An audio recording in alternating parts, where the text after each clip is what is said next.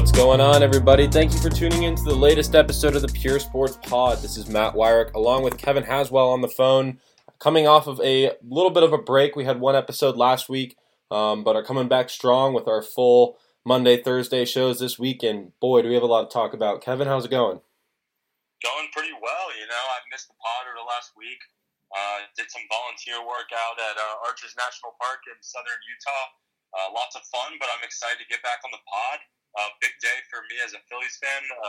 Phillies went out and signed Jake Arrieta. We'll talk about that later, but, really exciting to see this Phillies team, looking up instead of looking down for once. Yeah, I feel like we're always, whenever we're talking baseball, we're talking about the Nats, and we don't really get to go into the Phillies, which Kevin has a plethora of knowledge about, but we'll be able to dive into some, where they stand in the National League East. But before that, of course, we have to talk about Selection Sunday with the brackets having been announced. We're recording the podcast on Sunday night, so today, for all you listeners, yesterday, with the number one seeds being UVA, Villanova, Kansas, and Xavier. Kevin, do any of those four number one seeds surprise you in any way? No, I think the committee got it right. I really like Kansas. I mean, they won the regular season title and the tournament title for the Big 12. I think they deserved it. UVA showed in the ACC tournament that they're the best team in the country. There's no doubt about that. Villanova, the play of their guards, especially Jalen Brunson, has really gotten them to where they are at right now. And, Xavier's a surprise team as a number one seed. They over the last couple of weeks, they really squeaked their way in there. They benefited a little off of, some of these two seeds that didn't win their conference tournament. But, hats off to Xavier and head coach Mack. I think they deserved, I think they deserved a one seed. But the interesting thing about the one seeds, one seed in this, NCAA tournament bracket that we're looking at is, UVA kind of got screwed at the top of the bracket. I mean, their 4-5 matchup, potentially in the Sweet 16, could be between Kentucky and Arizona. Both of those teams won their conference tournament. Kentucky winning the SEC and Arizona, winning the Pac-12 and also having, one of the best players in the country with DeAndre Ayton. So I'm really concerned for this UVA team. I think they got screwed at the top of that South region. Yeah, I mean, they did luck out not having to play UNC or Duke. I thought, putting either of those number two seeds, I felt like those were the two clear-cut number twos. I mean, yeah, you can put Cincinnati and Purdue in that conversation, certainly, but with the way they've kind of played down the stretch, it's certainly been more of Duke and UNC showing off. So the fact that UVA is at least, able to get away with that was nice. But you're right. I mean, even their 12 seed Davidson, I mean, they're playing, as well as anybody right now, and I think they're going to give Kentucky a great game.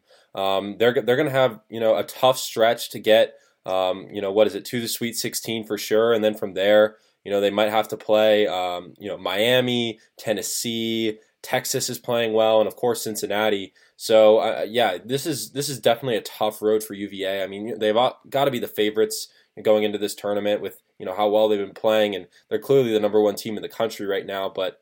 I'm looking, if we're talking about the number one seed with the easiest walk, it's probably Xavier, who, they're, mentioned 5 and 4 seeds. Their 4 seeds are Gonzaga and OSU, with Gonzaga being like the only, smaller conference school that really stands out among any, teams in the country. Certainly they're the highest ranked, school. But of course, Ohio State, up and down season, not really, what we're used to seeing out of them. They play more like a number 1, 2, or 3 seed, but this year they've fallen down to 5. Of course, they do, though, have to play Mizzou in the second round, which could be a lot of trouble considering Michael Porter Jr., who could be a top 5 pick in the draft, is going to be returning to the team. If they beat Florida State, that's going to be a great game between Xavier and Missouri, so I'm definitely looking out for that one.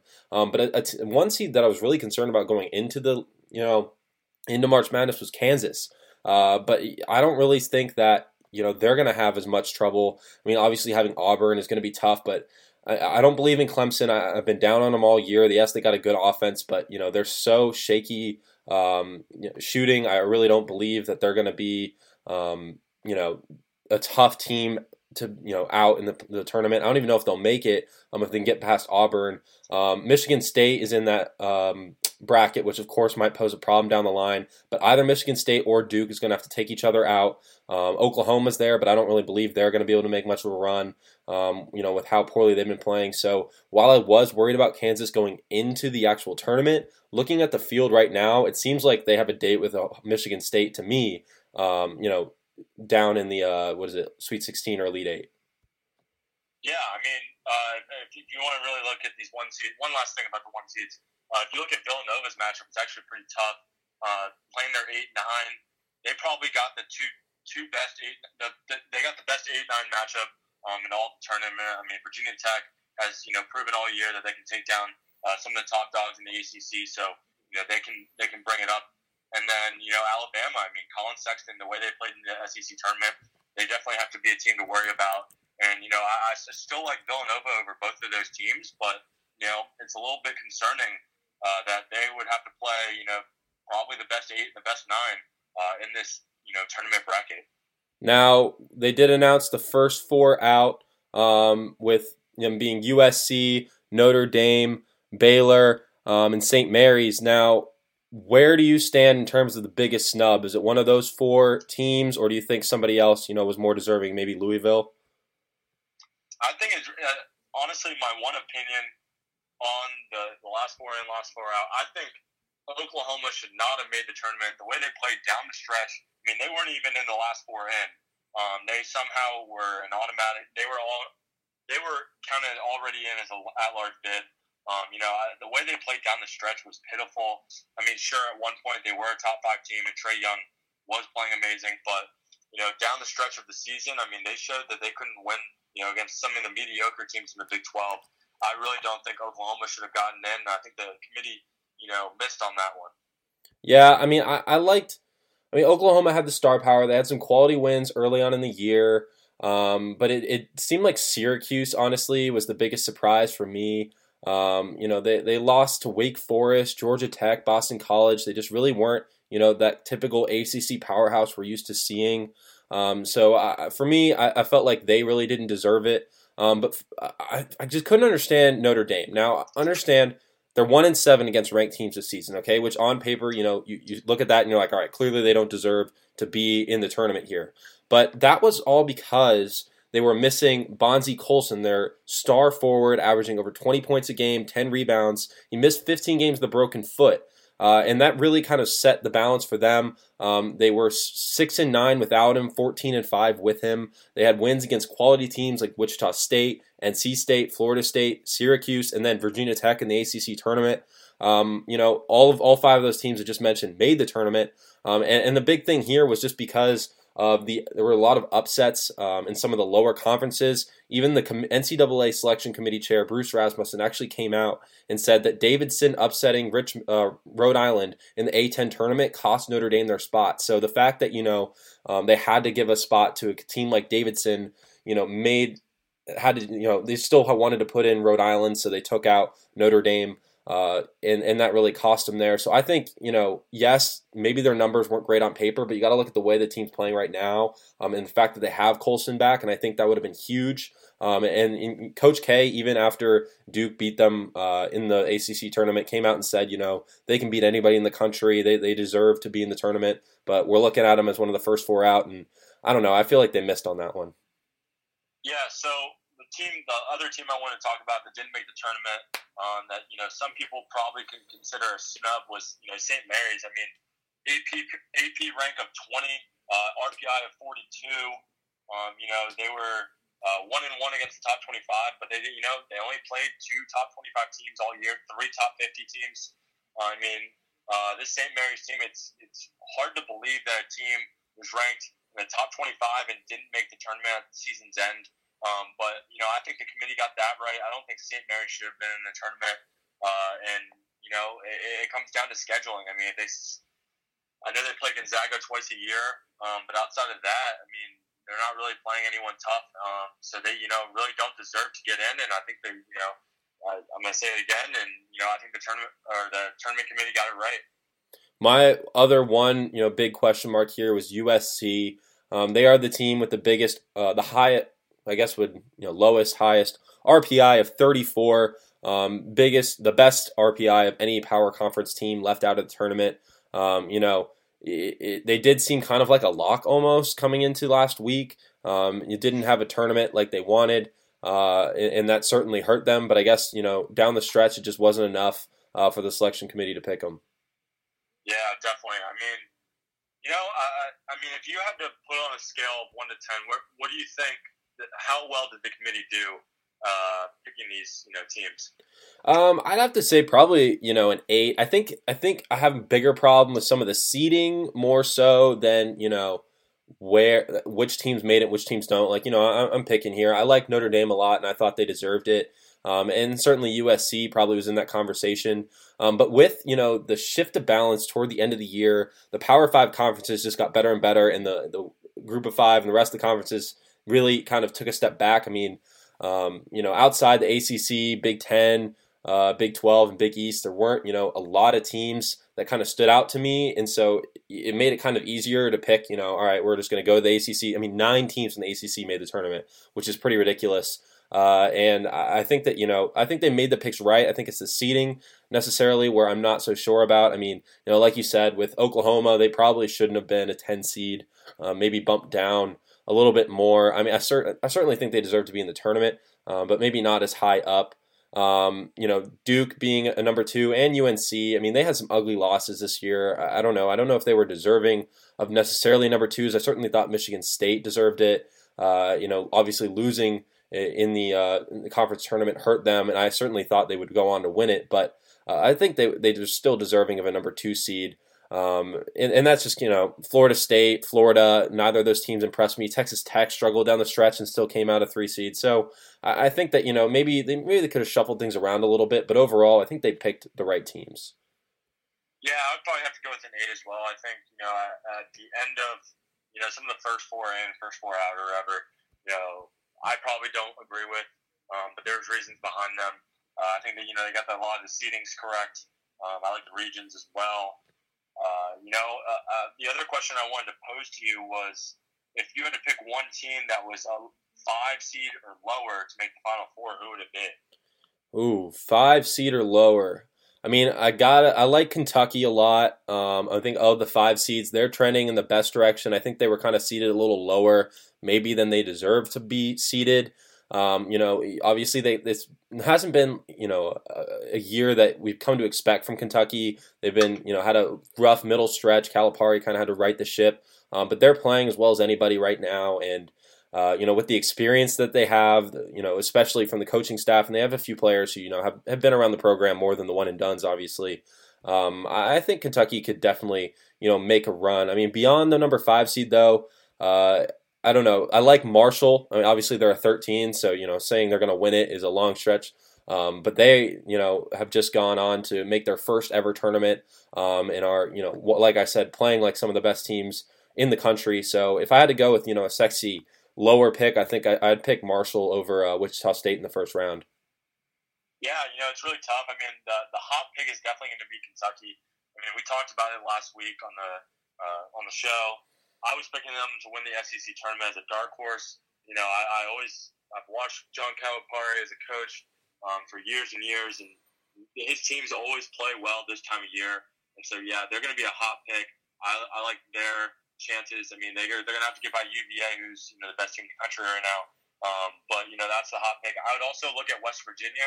I really like their matchups in their region to get to the Final Four. I mean, they'll have to beat Wichita State, but I think they're a better team than Wichita State. And then they'll take on Villanova, and then they'll have to beat Purdue or Texas Tech. So it's a tough ride for them, but I think you go in these tournaments. The teams with the best guards usually end up winning a bunch of rounds. So West Virginia with the press Virginia, the press defense, along with their talented veteran guards, I think they have a shot to make a long run. Now after that, after the 5 seed, I don't really see a lot of teams that I'm confident can make a deep run. I would watch out for Rhode Island. I think Rhode Island's a really good team. They at one point this year they won double-digit games in a row, playing a really competitive Atlantic 10. I have a feeling they can make a deep run, but Final Four, probably not. So, my team's got to be West Virginia or Kentucky. I mean, both of those teams are playing really well right now. And, I don't know if you can go beyond that confidently to say a team will go to the Final Four. Yeah, I mean, Final Four, you're usually getting at least 2 1 seeds in there, so it's kind of a toss-up at that point as to who will get those other 2 spots. And with the way these 1 seeds have been playing this year, I mean, especially UVA and Villanova, it just doesn't seem like any other team is really going to come out of there. All right, so now that we have the full bracket, Kevin, who's your pick to go all the way? Honestly, I'm gonna say UVA. I mean, their pace of play, I've been watching them all season. I wasn't confident in them, before the ACC tournament, but they proved me wrong. I really like the way Devin Hall is playing, Kyle Guy, Ty Jerome. I mean, all those guys are playing very efficiently. I mean, in the past, this UVA team, has had the great defense. I mean, Tony Bennett preaches that, pack line defense, but they've never really had a go-to scorer, or multiple go-to scorers like they have this year. I think this UVA team is built to make a run. I think they're going to, prove a lot of people wrong. And, at this point, it's really early on. I mean, we got to see how they play in the first and second round. But I like the Cavaliers to go all the way to the national championship. For me, I've got to go with the Spartans of Michigan State. They only had 4 losses all season, and they came to Duke, Ohio State, and twice to Michigan, who eventually won the Big Ten tournament. They're elite three-point shooters, great offensive and defensive team, and Miles Bridges is among the best players in the country right now. And you can't count out Jaren Jackson Jr. either, scoring over 11 points per game and 3 blocks per game too.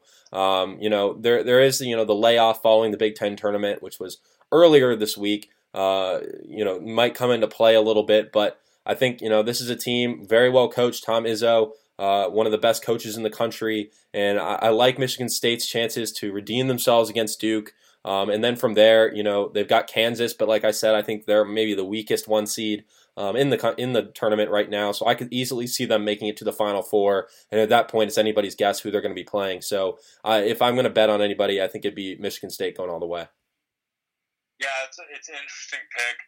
You got Michigan State's going to have to beat Duke and Kansas. I mean, potentially Duke and Kansas. I mean, we'll see what those 2 teams do. But, I understand your pick. I just, with that tough of a region, I mean, I really see it hard Tom Izzo and this Michigan State team to get out of it. I mean, Duke at one point in the season was considered the best team in the country. And then, Kansas proved down the stretch that they, are among the best in the country. So, having to get by both of those teams, I think it's going to be a really tough challenge. But I also, wouldn't put it past Tom Izzo. His experience in these tournaments has been terrific. He's taken this team to Final Fours multiple times. But the last question I wanted to ask had to do with, double-digit seeds. If you had to pick one double-digit seed to go to the Elite Eight or further, who would it be? Elite Eight, a double-digit seed, man. I don't know. I really liked how Providence was playing. Losing, obviously, to Villanova in the conference championship was real, killer for them. But they were 3-5 against top 25 seeds this year. Their BPI 66. I think that they're a very prolific offensive team. Their RPI puts them in the top 32, which for a team like Providence coming out of their conference is definitely surprising. So they're trending in the right direction right now. And while they were dealt like a very devastating loss to Villanova in overtime, I think the fact that they were able to hang around with them shows that they're among the better teams in the country. And I can easily see them beating Houston or Michigan to move on to the Sweet 16 and probably. They're in Xavier's bracket, but, playing Michael Porter Jr. and Mizzou, you don't even know if they're going to get past the second round. So I got to like Providence's chances. Yeah, I'm going to go with a dark horse here. Loyola Chicago is an 11 seed playing Miami in the first round. And, I really like what I've seen out of this team. Their RPI is 28th this year as an 11 seed. They're 11-1 in the last 12 games. They went 1-1 against top 50 teams this year, 7-1 against top 100 teams. I really like this Loyola Chicago team. The Ramblers, I think they got a shot. I mean, look at the matchups. They get by number 6 Miami. They get to play Tennessee. I do like Tennessee, but in March Madness, you never know what's going to happen. And after that, they would just have to win one more game, and it would be the winner of Cincinnati and Nevada. And while I like the Bearcats, I think there's a lot of teams that are prone to upsets in that part of the South region. And so I got to go with Loyola Chicago. That's definitely a sexy pick right there. All right, we're going to go ahead and move on. I know you're itching to talk Phillies, so we'll jump into the Jake Arrieta deal. Phillies and Arrieta agreed to a 3-year, $75 million contract, according to multiple reports. Arrieta could opt out of the deal after 2 years, but Philadelphia could void that opt-out clause if it triggers a 2-year extension that would make it a 5-year deal. Now, there's certainly a bunch of incentives. It's $20 million per season to start on those first 2 years, but it could jump up to 30, depending on the number of starts Arrieta makes, if he finishes Cy Young votes, all that kind of stuff. So this move kind of shows that the Phillies are like, all right, we're on the tail end of our rebuild here. This might be like a year before they're trying to contend, but that might be the point. They're getting a starter of Arrieta's caliber at a much lower price, and a lot of pitchers are probably going to go next offseason when there's a plethora of free agents available. Kevin, as a Phillies fan, what do you think this means for Philadelphia, and what do you like about Jake Arrieta coming into the Citizens Bank? I really like this signing. At first, I'm a little skeptical. 32 years old, but the 3-year deal is perfect. I mean, right now they have basically nothing on the books contract-wise except Carlos Santana.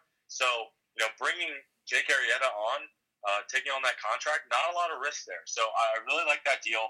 They needed a veteran pitcher, to help this rotation thrive this year, and they went out and got the best free agent pitcher on the market. You gotta love it. I mean, I'm looking at the projected, the Phillies, predicting the Phillies 2018 opening day roster or lineup. So we'll flip gears from rotation to lineup. You got 4 guys. Their first 5 hitters all had an OPS plus over 100 last year, including Rhys Hoskins at 165 OPS plus, and Carlos Santana with a 112 OPS plus and a 363 on base percentage. So I really like those 2 guys anchoring the top of the lineup, and then you have some dark horses at the bottom. You got Maikel Franco, who coming out as a rookie, bashed the ball, struggled a little bit last year, hitting 230 with a 281 on base, but I look at him as one of the biggest bounce back candidates this year. And then they're going new at shortstop and catcher. I mean, Jorge Alfaro had a 129 OPS plus last year at catcher. He has some raw power, a 514 slugging. And then you look at shortstop with J.P. Crawford. I mean, he struggled a little bit last year, hitting 214 with only a 300 slugging. But, his defensive capabilities and where he can, maybe bring his power and his average too. I really like the potential in this Phillies team. I'm really interested to hear your take, because I think things are coming into form for not only a dark horse 2018, wild card push, but a 2019 run. Yeah, I definitely have been watching the Phillies. I mean, obviously, being a fan of a team in the same division, you always want to be aware of, how long is your window of contention going to be open. And as far as, we'll pivot back, I'll go back to the lineup in a second. But as far as the rotation goes, I mean, obviously, Arrieta is the number 1. He's the guy who they're paying all the money for, and he's going to be, the opening day starter. But Aaron Nola definitely took a big step forward last year. Tossed 168 innings at a 3.54 ERA, a WHIP of 1.2, which is pretty good, not great, but still, going the right direction. His K per 9 was a little under 10. So while, the ERA might not have been sparkling, he was showing signs of being able to take major steps forward. And Nick Pivetta is another guy who actually had a 6 ERA, but his peripherals were much better. A FIP of 4.87. He's only 24 years old. I think, he was a former Nats prospect who was acquired by Philadelphia in the Jonathan Papelbon deal. I think that he definitely has a future in this rotation. So with them 3 at the top, you got to like what you're seeing. They're going forward with Jared Eickhoff, who I'm not sure about having watched, but again, he's only 26. But he hasn't really stood out to me as a guy who's going to be able to maybe develop as well as some of these other guys. Might need a little more time, but they can certainly move forward with that top three is very solid. The bullpen is definitely going to need some work. Having lost Benoit, who was already really not that great anyway. There's a lot of question marks at closer. Are they still going with Hector Neris for next year? I'm sure they'll give him a try. I mean, his strikeout per nine was over 10, so he's pretty good last year. He was very consistent for about half the season, and then after that, he fell off a little bit. But I think you're forgetting two things. Their starting rotation. I don't think Jared Eichhoff will be the third starter. I think it's going to be their third starter is going to be Vince Velasquez. I think he'll bounce back a little bit this year. What we saw out of him his first season in the majors was dominant. So I think he'll be able to bounce back and be their number 3 starter. And then, like you said, Eichhoff and Pivetta rounding out the 5. It'll be interesting to see what they do opening day because they've already named Aaron Nola as the starter for opening day. But, after this Arrieta signing, we'll see if they shift towards him for opening day. But then, you got to look at the bullpen. I mean, they brought back Pat Neshek, who was really good last year. Really big fan of him. I mean, he's one of those, sidearm guys that throws really slow, gets guys off balance, can come in big situations, get a double play. Really liked him. I also like Tommy Hunter. They brought him in. I know you questioned that signing earlier this year, but, as they make these other moves, I think it's making the Tommy Hunter signing look a little better, especially, in a bullpen that needs the help. But, I like, some of this bullpen. I think they need to round out they need to find some guys to round out this bullpen because, Neshek and Tommy Hunter and Hector Neris can't do all the work. But there are definitely the pieces there to have a good, a solid pitching from, the starters to the relievers. Yeah, I mean, I think that this is definitely a team that's trending upward, more so than the Mets, Marlins, and Braves are in the NL East. Mets just floundered last year. We're expecting to contend and just were hit so hard with injuries. Braves are in the middle of a rebuild, but it's taking a lot longer than they expected and probably are at least 2 years away from really contending. Maybe, if they can have Dansby Swanson have a bounce back season because that's really concerning for them if he can't turn things around. But as far as the Phillies go, I think they're going to finish second in the NL East, and I think they're certainly in that third tier of teams in the National League. I mean, you've got obviously the Nats, Cubs, and Dodgers at the top, and then that next tier down has kind of got the Rockies, D-backs, Brewers, and Cardinals. But then right there is the Phillies, I think, hanging around in no man's land, trying to get in that wild card conversation a little bit earlier than expected. And this is a team that's managed by a lot of outside-the-box thinkers. As far as the front office goes, they did a real upheaval of front office people and are bringing in much more analytical minds to compared to how they used to run things. So I certainly like where they're going. I'm afraid as a Nats fan for the future of the Phillies because they look like they're turning into a pretty good team. And certainly when next offseason hits and they have so much money to spend, they're going to be reeling in some big ticket free agents. And I think, if they're not good this year, they're certainly going to be good next year. Yeah, definitely. And, a prospect to watch is Scott Kingery. He's been great in spring training this year, had a great year in AAA last year. The question is, it goes back to the whole Chris Bryant thing with the service time. If they make him sit out if they make him stay in AAA for the first couple weeks of the season, then they get another year of control. So we'll see what they do in that situation. I would be a fan of keeping him down there and getting that extra year of control.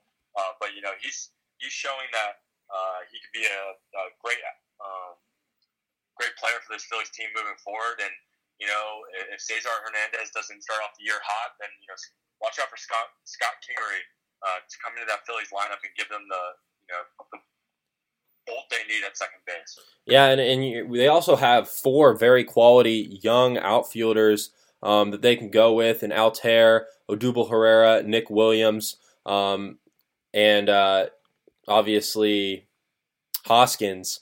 So I think that, if they are in contention this year, we could see a guy like Altair getting traded to somewhere that he could get more playing time, maybe for another top shelf reliever, maybe for a number 3 starter, something like that. So I think certainly something you want to watch is this rotation of outfielders that the Phillies are going to employ, because they just have so much talent out there that you got to think they're going to give playing time to more than just Herrera, Hoskins, and Williams. I mean, I think Altaire's got to be at least in that conversation to play 2 to 3, maybe even 4 times a week. Yeah, definitely. I mean, I think this year they have the players to be a big contender. They got the players they need in this free agency to be contenders in 2019. I think it's very premature to say that they'll make the playoffs this year, but I really like what they've done with getting Arrieta, getting Carlos Santana, shoring up the bullpen a little bit. But the pieces are there. They're just going to see if these young players come around those veterans, and that's going to be the difference.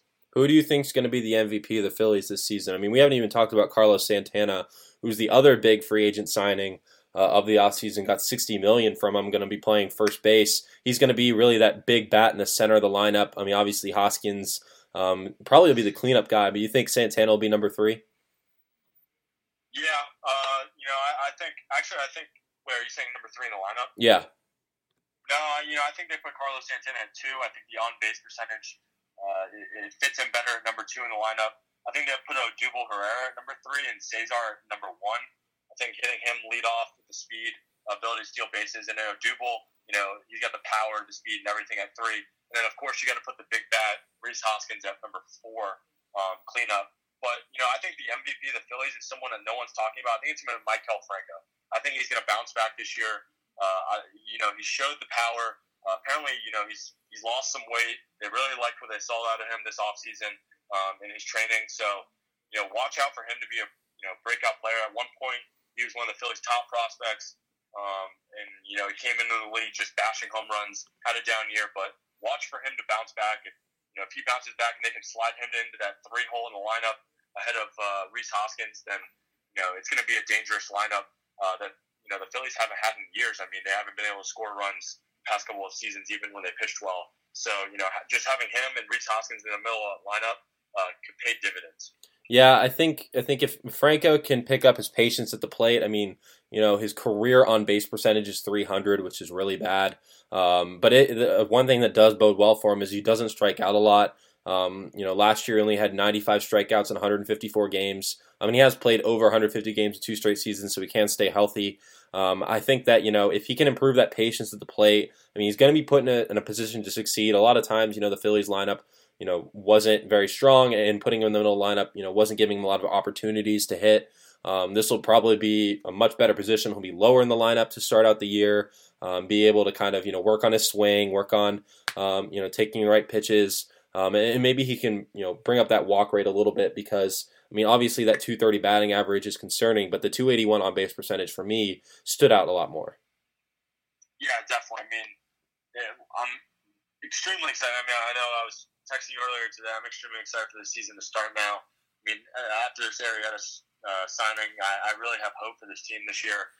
So we'll see how it goes. But let's move on. Don't want to talk too much about my own team.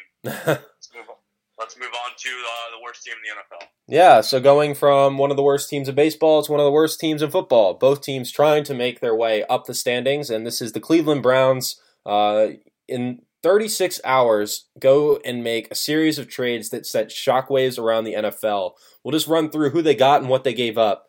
As far as players go, traded for QB Tyrod Taylor from Buffalo, wide receiver Jarvis Landry, who has the most receptions among slot receivers over the last 3 years, and cornerback Demarius Randall from Green Bay. Plus, they got the Packers' 4th and 5th round picks in this upcoming draft and a Patriots 3rd round pick in 2019. As for what they gave up, it was basically all picks with 2 players. They gave up DeShone Kizer and defensive tackle Danny Shelton. But as far as picks go, gave up for this season a 3rd rounder, a 4th rounder, a 4th again, and a 5th. As actually both their 5ths, both their 4ths, and a 3rd. And then 2019, they gave up a 7th. So in return, they get a 4th and a 5th back for this year. So basically, they swap picks in the 4th and 5th round with the Packers, but also had to give up a 3rd rounder in addition to a 5th and a 7th round in 2019. So this is definitely making a statement for the Browns that, they intend to compete. They're clearly going to be drafting a quarterback in the first round. I think, if they don't go with number one, which I really think would be a bad idea if they draft the quarterback first, they're certainly going to draft one fourth. But Kevin, what do you think, as the team stands right now, so pre-draft, pre-free agency, how much better is the team right now than it was 2 days ago? I think they got tremendously better. I mean, they already had the bones to be a good team next year, and going out and getting a weapon like Jarvis Landry, who, arguably is a top 15 receiver in the NFL, great pickup for them. Also, I think getting a quarterback that doesn't turn the ball over is huge for them. I mean, Tyrod Taylor not throw many interceptions last year, and Deshaun Kaiser was one of the worst turnover quarterbacks in all of the NFL. So they got rid of him and added a quarterback that doesn't really turn it over in Tyrod Taylor. Great pickup. And then, getting rid of Deshaun Kaiser was a great trade for them. Getting a decent corner in return makes the trade even better. So I really like what this Browns team did over the past week, and I think they gotta consider going with Saquon Barkley at number one. I mean, they already got Jarvis Landry at receiver. They got Tyrod Taylor at quarterback. They got 2 top 5 picks. I could easily see this Browns team going with, arguably the best player in the draft in Saquon Barkley, and really making this offense one of the most dangerous offenses in all the NFL when you think about, Landry and Gordon on the corners. Yeah, I mean, I think the Browns certainly have some reservations about Barkley simply because the Trent Richardson pick didn't pan out for them as well as they might have hoped. He was supposed to be... That panned out perfectly for them. I mean, they got one good year out of him, traded him for a first-round pick, and then he was gone. But more so, yeah, like Trent Richardson's few prospects in the NFL. Maybe I didn't word that right, but the way he played, it just feels like a lot of you look at Ezekiel Elliott, who is held as like one of the best running backs coming out of the draft in years. You're not sure, can you rely on a running back? Is Ezekiel Elliott a one-hit wonder, or is he an emerging threat, an emerging trend among running backs? But I think the biggest thing going for Barkley here is that he's such a good pass-catching running back, and that's something that the league is really shifting to, and if the Browns adapt, I think that could be a real game changer for their offense. I mean, we haven't seen a prolific Browns offense in probably 15 years. So we're looking, obviously, I think they're going to get a quarterback. I think that's going to be a huge thing here, and I think they're going to go with it for their number 4 pick. So I think they either pick Barkley first or they trade that number 1 pick for maybe like a 7 or 8 in addition to a third rounder maybe to add some depth there. But, we're also forgetting that Myles Garrett is going to be on the team for a full season. He dealt with injuries last year. He's going to be now in his sophomore season. That's going to be huge for them on the defensive side of the ball. My thing is they definitely have a lot of needs to address in free agency, but they have a ton of cap space. I mean, they cleared so much cap room with all the moves that they had. I mean, when this current front office regime took over, they had a historic number of draft picks and a historic amount of cap space to work with. So you got to give the front office credit, for what they're doing right now. But at the same time, they were given all the tools they needed to really, take this team to the next level. So I think as the team stands right now, it's maybe, a 2-3 win team going into free agency, which, obviously in a great position, but it's certainly much better than the 0-16 team it was before. I think their big needs here, they're going to need another defensive tackle. They're going to need a linebacker core just in general. Their linebackers were pretty awful last year. They're lacking at free safety. On the offensive side of the ball, they probably need a better pass-catching tight end. Jordan Cameron, I don't know. He doesn't jump off the pages to me. And then certainly running back, if they don't go with Barkley, maybe they re-sign Isaiah Crowell. They have a lot of options there. There's certainly plenty of running backs who hit free agency. They could go the older route with Matt Forte. I mean, not Matt Forte. Coming off of the Carlos Hyde, coming off 49ers. I think he would be a good fit for them. But I think this is a team that is in a tough division, certainly, with the Steelers, obviously, as a clear-cut favorite. But the Ravens were a bubble playoff team last year. The Bengals, kind of, a coin flip at this point. They're on and off every other year. But I think that they're in a little bit of a tough position as far as divisions go. In the AFC, there are certainly other easier ones. But I think that, they're trending in the right direction, and certainly could be, I think they could be a playoff team if they manage to draft right and get some key signings in free agency. The only thing is how how difficult is it going to be to woo free agents? I mean, certainly, these trades are getting players' attentions, maybe saying like, hey, like we're a new team, you can play for us, we're not going to be awful. But with my thing is they stuck with Hugh Jackson, and I said this when they decided not to fire him. Any coach that goes 0-16 to me. I don't think you can excuse that, because even if you factor in all the injuries and the team that was put around Jackson, I just think that a good coach, a great coach, would have squeaked out at least 2 to 3 wins. And the fact that the Browns they played close games and just were never able to close it out, that's concerning to me. And so I think Hugh Jackson, until he proves me wrong, is going to be a major problem for Cleveland. Yeah, no, I understand what you're saying. I mean, it's tough to keep a coach when they lose that many games in 2 seasons. I mean, I questioned it myself that they held on to him, but I think they think he's the right guy. They're definitely putting the talent around him. So, if they continue to make the right draft picks and get the right talent around them, and they're not winning, then I think Hugh Jackson's got to go. But it's hard to blame a coach for being bad when really it's the talent on the field. So now that they have the talent, it'll be very interesting to see how they evaluate him as a coach, because it's really like I said, it's really hard to evaluate a coach when the talent on the field is just not there. And you have to look though.